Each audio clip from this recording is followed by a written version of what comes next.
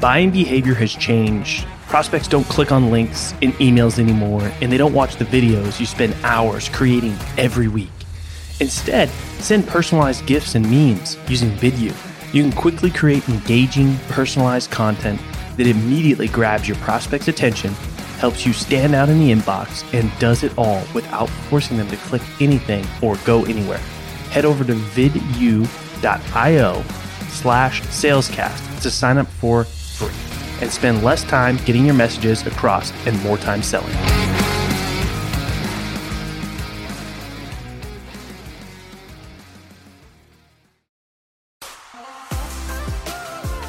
In the world of sales, you either sink, swim, or break through to the next level. My name's Colin Mitchell, and this is Sales Transformation, a new kind of sales show designed to bring you through the epic, life-changing moments of elite sellers so you can experience your own sales transformation. All right, welcome to another episode of Sales Transformation. As always, I've got a fantastic guest for you today. I'm going to be talking with Daryl Evans. He is the co-founder over at Yokel Local. He's a serial entrepreneur, investor, co-founder, like I mentioned, of Yokel Local Internet Marketing. Him and his team have helped entrepreneurs and companies to generate over $300 million in revenue online since 2011. Daryl, welcome to the show. How you doing? Colin, I'm excited to be here with you, man. Looking forward to a great conversation. Yeah. For those that don't know, we got a double header going on today, and we were having too much fun just chatting here before we hit record. So I know that there's going to be a lot of nuggets in here for the listeners. But just to give us some context here, give us a little bit of, kind of where it all started, where, when you started in sales, what you were selling, and then let's take it from there. Yeah, I appreciate it. So early background, it started in my 20s for sales, but I started my first business out of the trunk of my car when I was in college. I was wholesaling sportswear, t-shirts, hats.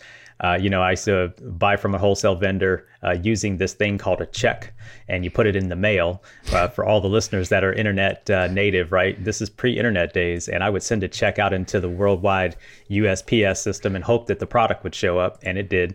Back up my car in a swap meet out of my Honda Civic and sell some sportswear. So I was in the commerce business, the truck commerce business, not the e-commerce business.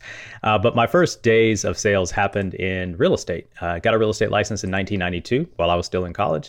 And as you and I were chatting about, real estate back then, it was all the things you could think of: cold calling, door knocking, flyers in rental properties. And that was where I cut my teeth in sales. Real estate, huh? Real estate. It was, wow.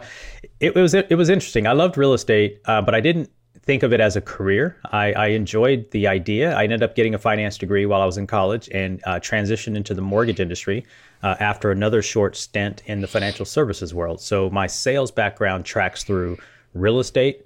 You can call it the sportswear business, but real estate, more financial services, think life insurance, health insurance, CDs, mutual funds, etc., into the financial services world of the mortgage industry, which was a 12-year track for me.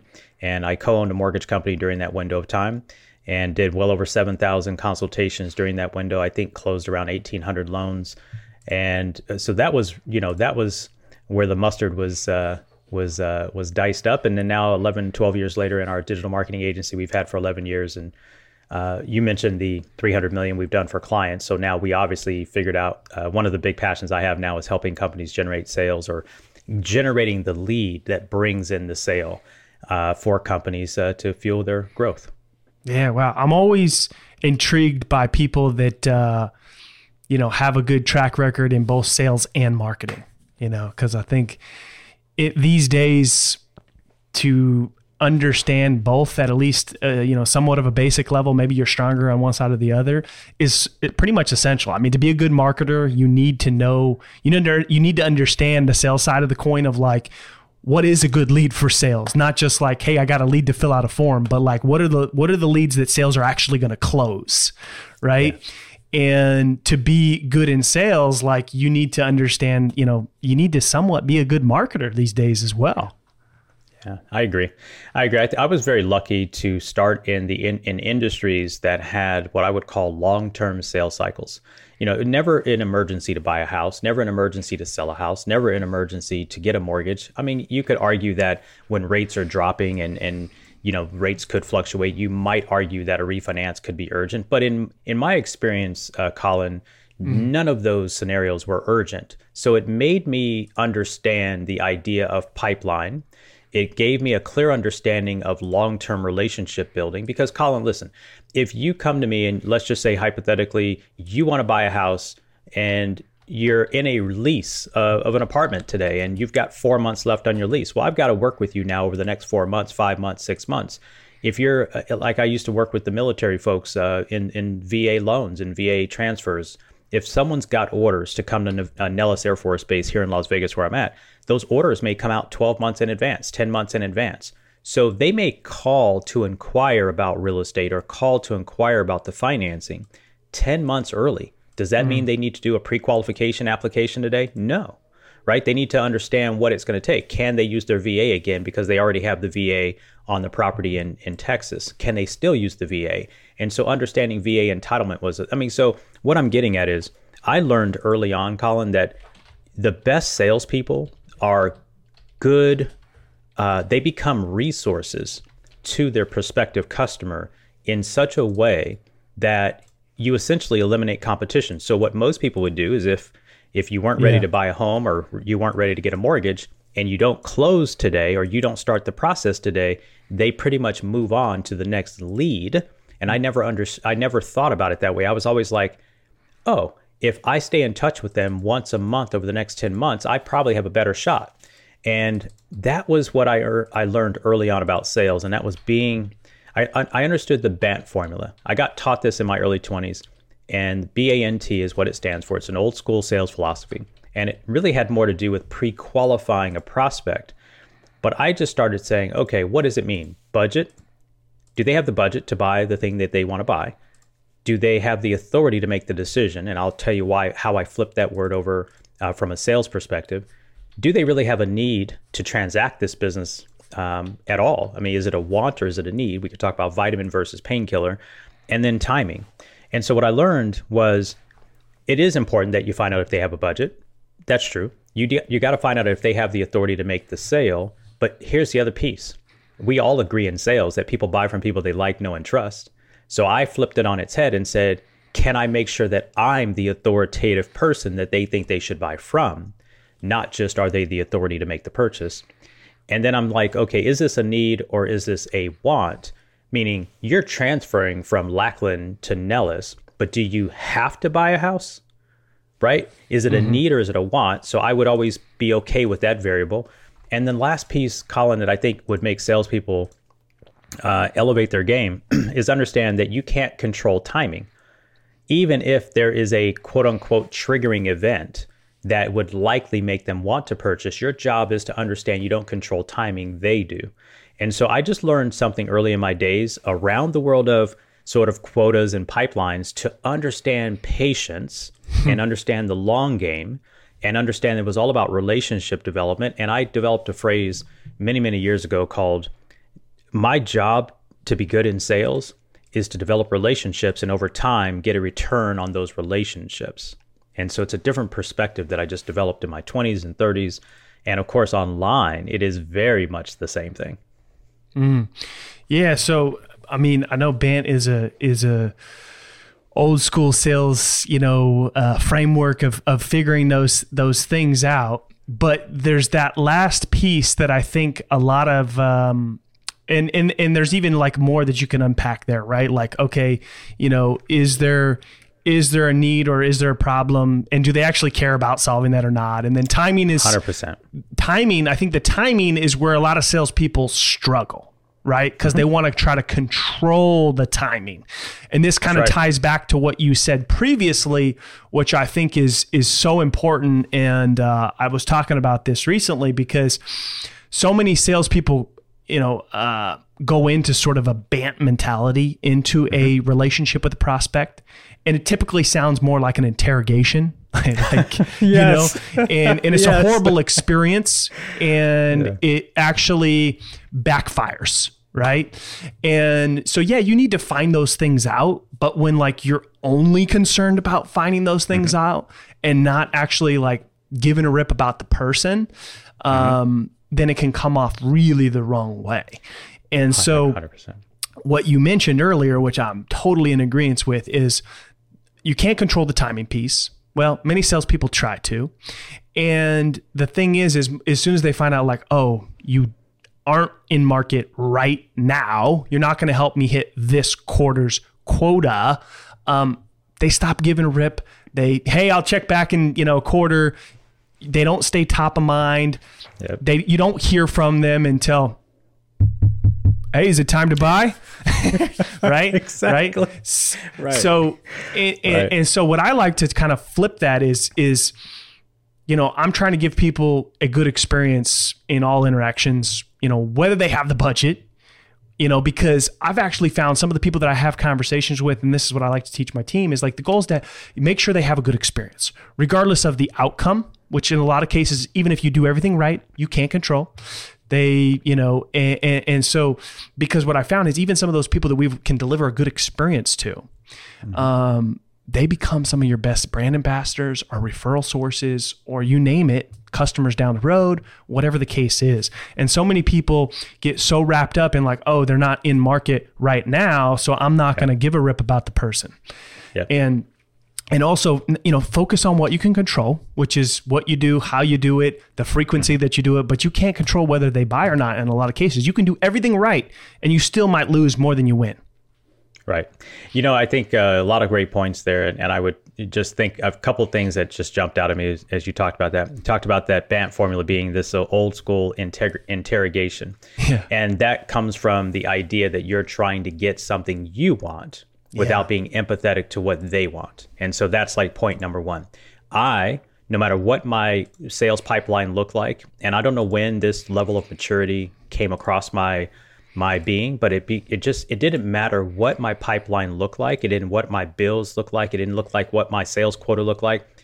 I was never interested in trying to move them further faster than they wanted to move. See, I don't care. It doesn't matter what my books look like. It doesn't matter if my pipeline is down $1 million or whatever the case is.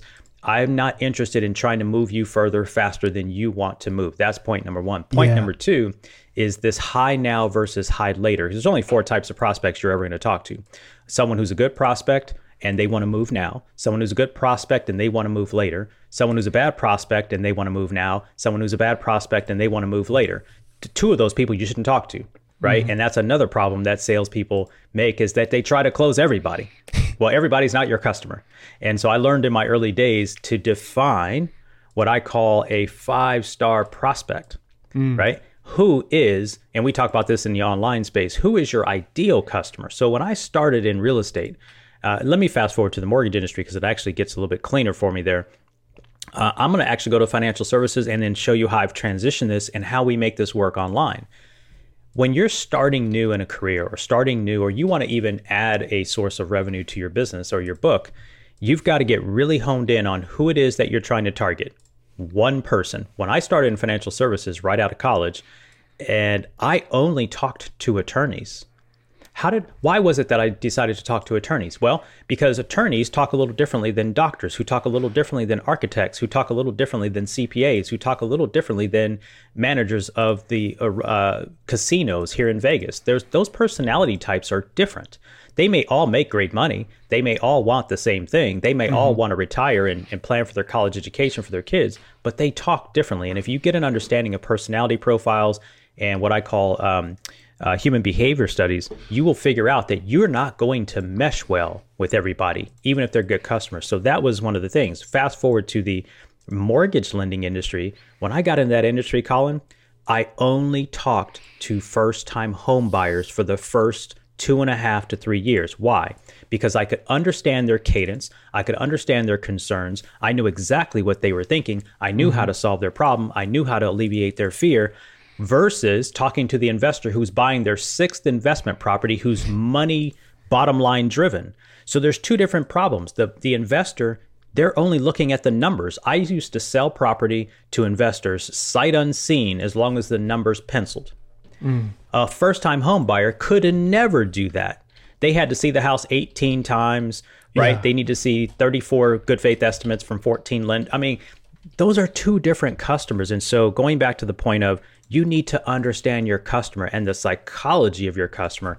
And then if you move that forward to what we do online today, your marketing gets better when you understand the psychology of your customer, not customers. You can't sell to everybody. We don't sell to SaaS and local and corporate America and. Our company name is Yokel Local. And it doesn't mean that we haven't done that. We have sold outside of local, but you've got to understand, just like I didn't sell first-time buyers for 12 years. I ended up selling investors and multifamilies and wealthy properties and affluent people, but you've got to start somewhere so you understand the psychology of that customer and hone in your skill. And then BANT becomes just a piece of cake. Yeah. I mean, so many good things there. I mean, I think that's a big problem for a lot of sellers and marketers where they try to serve too many people, right? Yep. And I think that it's just that a lot of people are scared. Like if I go too narrow, too niche, then I'm going to be turning away business. But the reality is you're actually just bloating your pipeline with a lot of deals that you're probably never going to close anyway. Yep. And they're going to see right through it. They're going to see right through you, right? If you sell from a scarcity mentality, if you sell to a prospect who's more educated than you about it, you're going to lose the sale anyway. And when I first got into the financial services world in the mortgage side of things, I didn't know what investment financing looked like. I didn't know what commercial bridge financing looked like. I didn't know what construction to permanent housing, meaning somebody building a custom home. I didn't know what that looked like. What I knew was I knew FHA and I knew conventional. And I just decided that if I just focused on first-time buyers, I had two choices. Are you putting down 3% or 5%?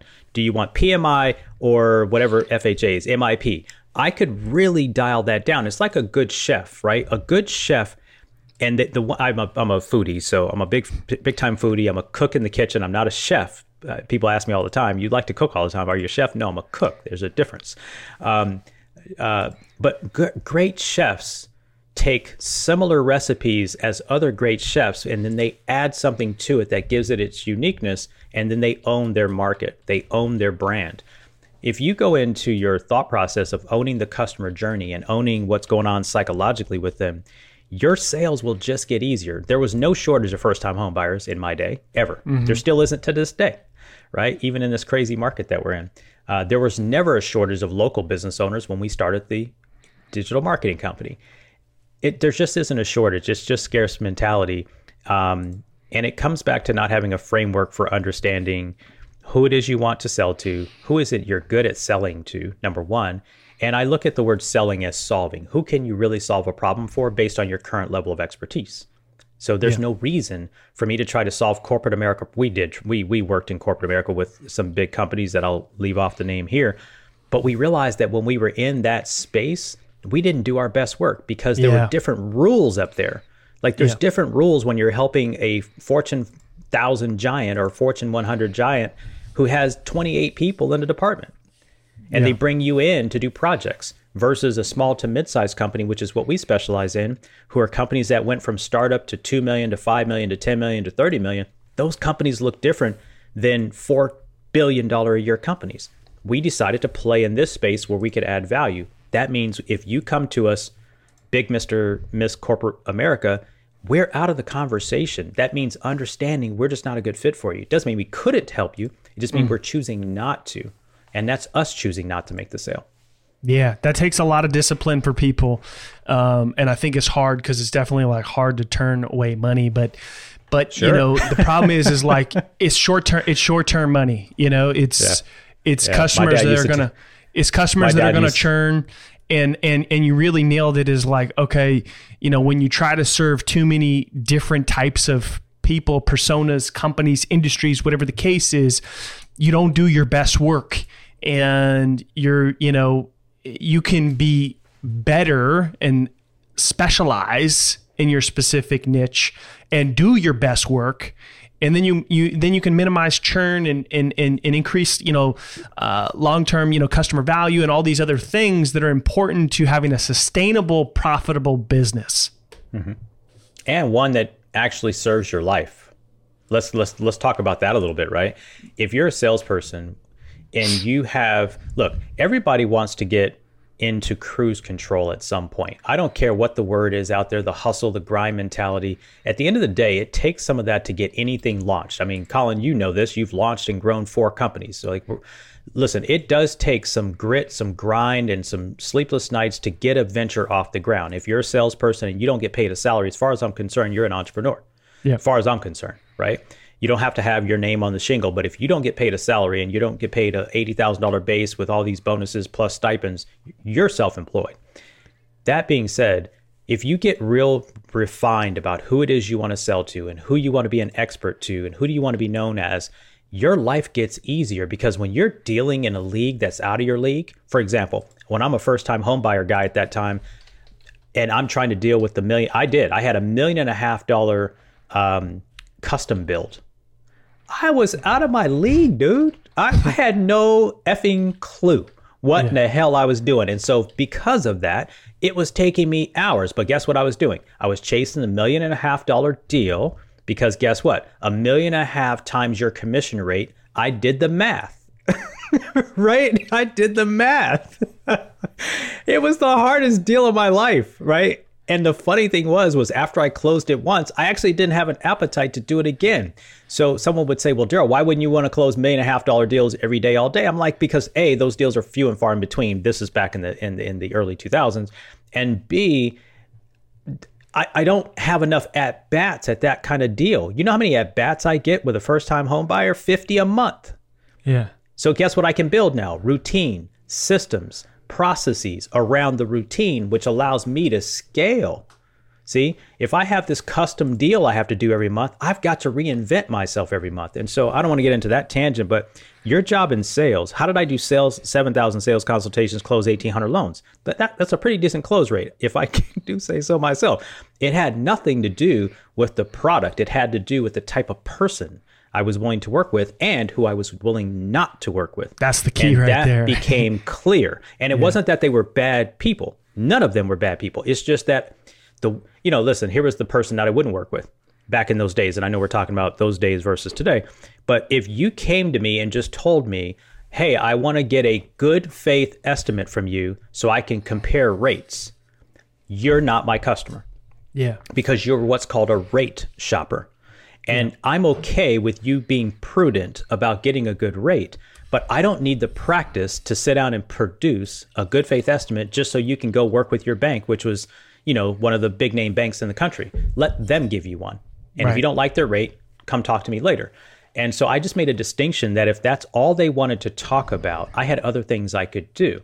I wanted to help people who needed help, not someone who already knew they were qualified, already just trying to penny pinch. First of all, I just don't like people that try to squeeze so much off the apple. Like, it needs to be a fair transaction for both parties. I get paid.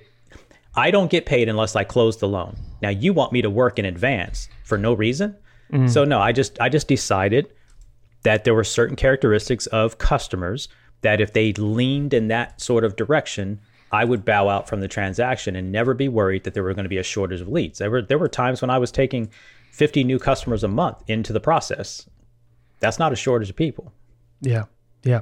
So. And there's the key there is knowing who is the ideal, prospect to work with and knowing who isn't, and being disciplined enough to walk away from those opportunities that are not the people that you serve best. In your example there, the rate shopper, right? Yeah. But another example that I think everybody in sales can relate to is the person that's quick to just price. What's the price? What's the price? What's the price? Send me a proposal. And sellers get really overly excited, like they want a price. They're ready to buy. They're qualified. Yeah, let's go. And you actually, to not bloat your pipeline with a bunch of stuff that's probably never going to close. You actually need to hit the brakes on those people, slow them down a little bit and say, look, I don't even know if you need what I have. I don't even know if you have a problem that you even care about solving. And I don't even know if I'm the right person to solve that problem for you. Tell them something, Colin. Tell them. Tell them. And they're like, oh, and some sellers can get scared because they're like, well, if I tell them all that, they might go away. Great. Good. That's great. You just saved yourself 52 follow-ups, 33 emails, and 15 personalized videos when they're ghosting you.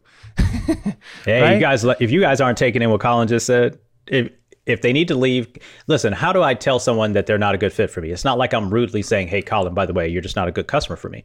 They say, well, back in the day, I've already got rate quotes from this company, this company, this company, and I'm the fourth company on the list. Because, by the way, that was one of those other bad things that used to happen in the industry. Oh, you should get 3 quotes from 3 lenders. That's a bunch of bull. You should find the person you trust and believe that they're going to give you a fair rate. If you go to the store, do you rate quote how much milk costs off the shelf? No, milk costs $2.99 if it's the name brand, and if it's the store-bought private label, it's $2.82. Is 16 cents going to? It all comes from the same place.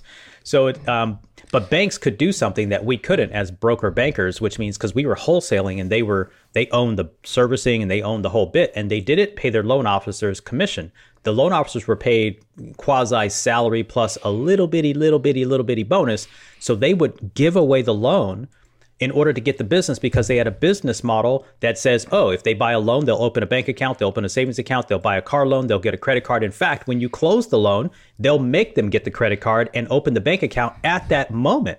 I don't have that as an independent broker. So I already know what the game looks like. So I understood the rules of the game.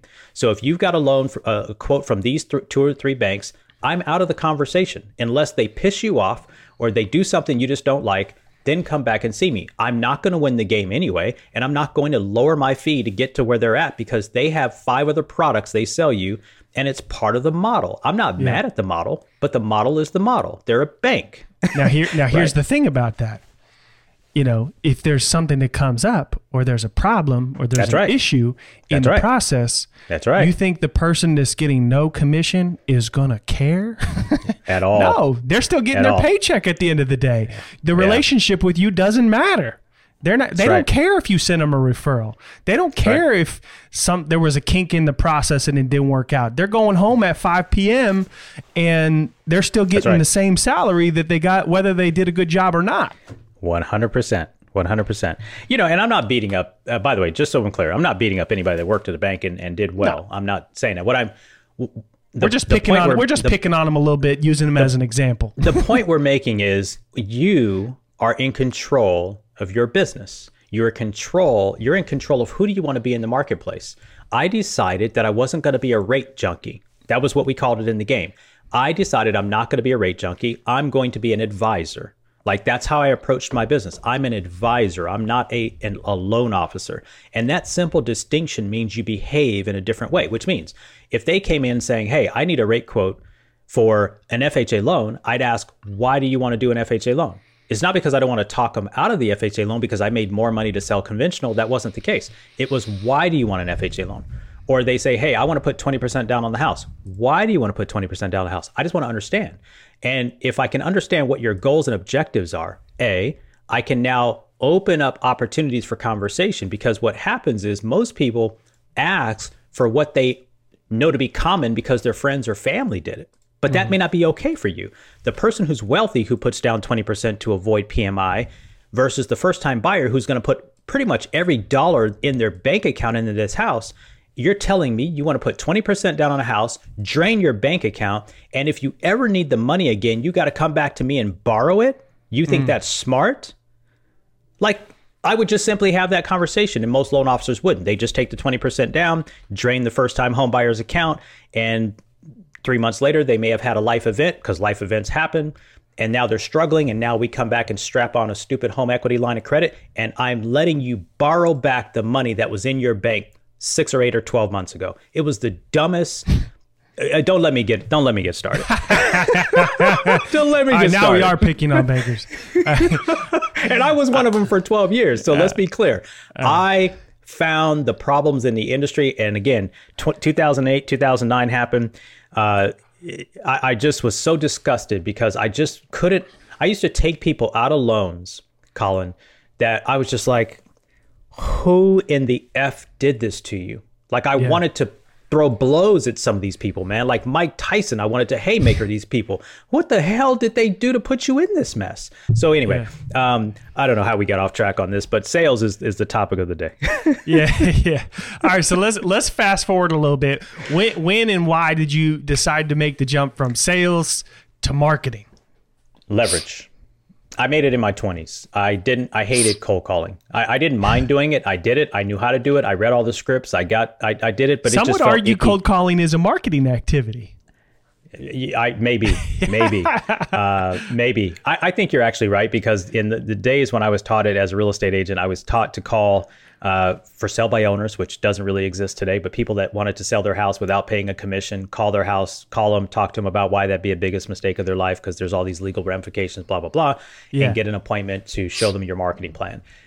If the house would have been on the market for 6 months and it expired, it was an expired listing, it became available, you could call them after the listing agreement was ended, et cetera, et cetera. And so all of that was what I got taught. And it just never felt good because the house expired on November 1st and 400 realtors were calling the same day. What was I really going to say that was uniquely different, right? Nothing.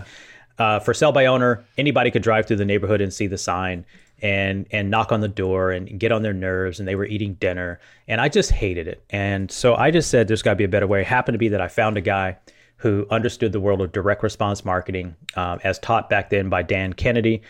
So I ended up kind of getting involved in his world of learning direct response copywriting, using direct mail, using classified ads, using 1-800, what I called tree lines, whereby someone could call 1-800 and get free information, which today you see that on landing pages, right? Yeah. Come over to xyz.com/free gift and download the white paper, the checklist, the webinar, whatever. That's what I did in the 800 hotline world back in the 90s.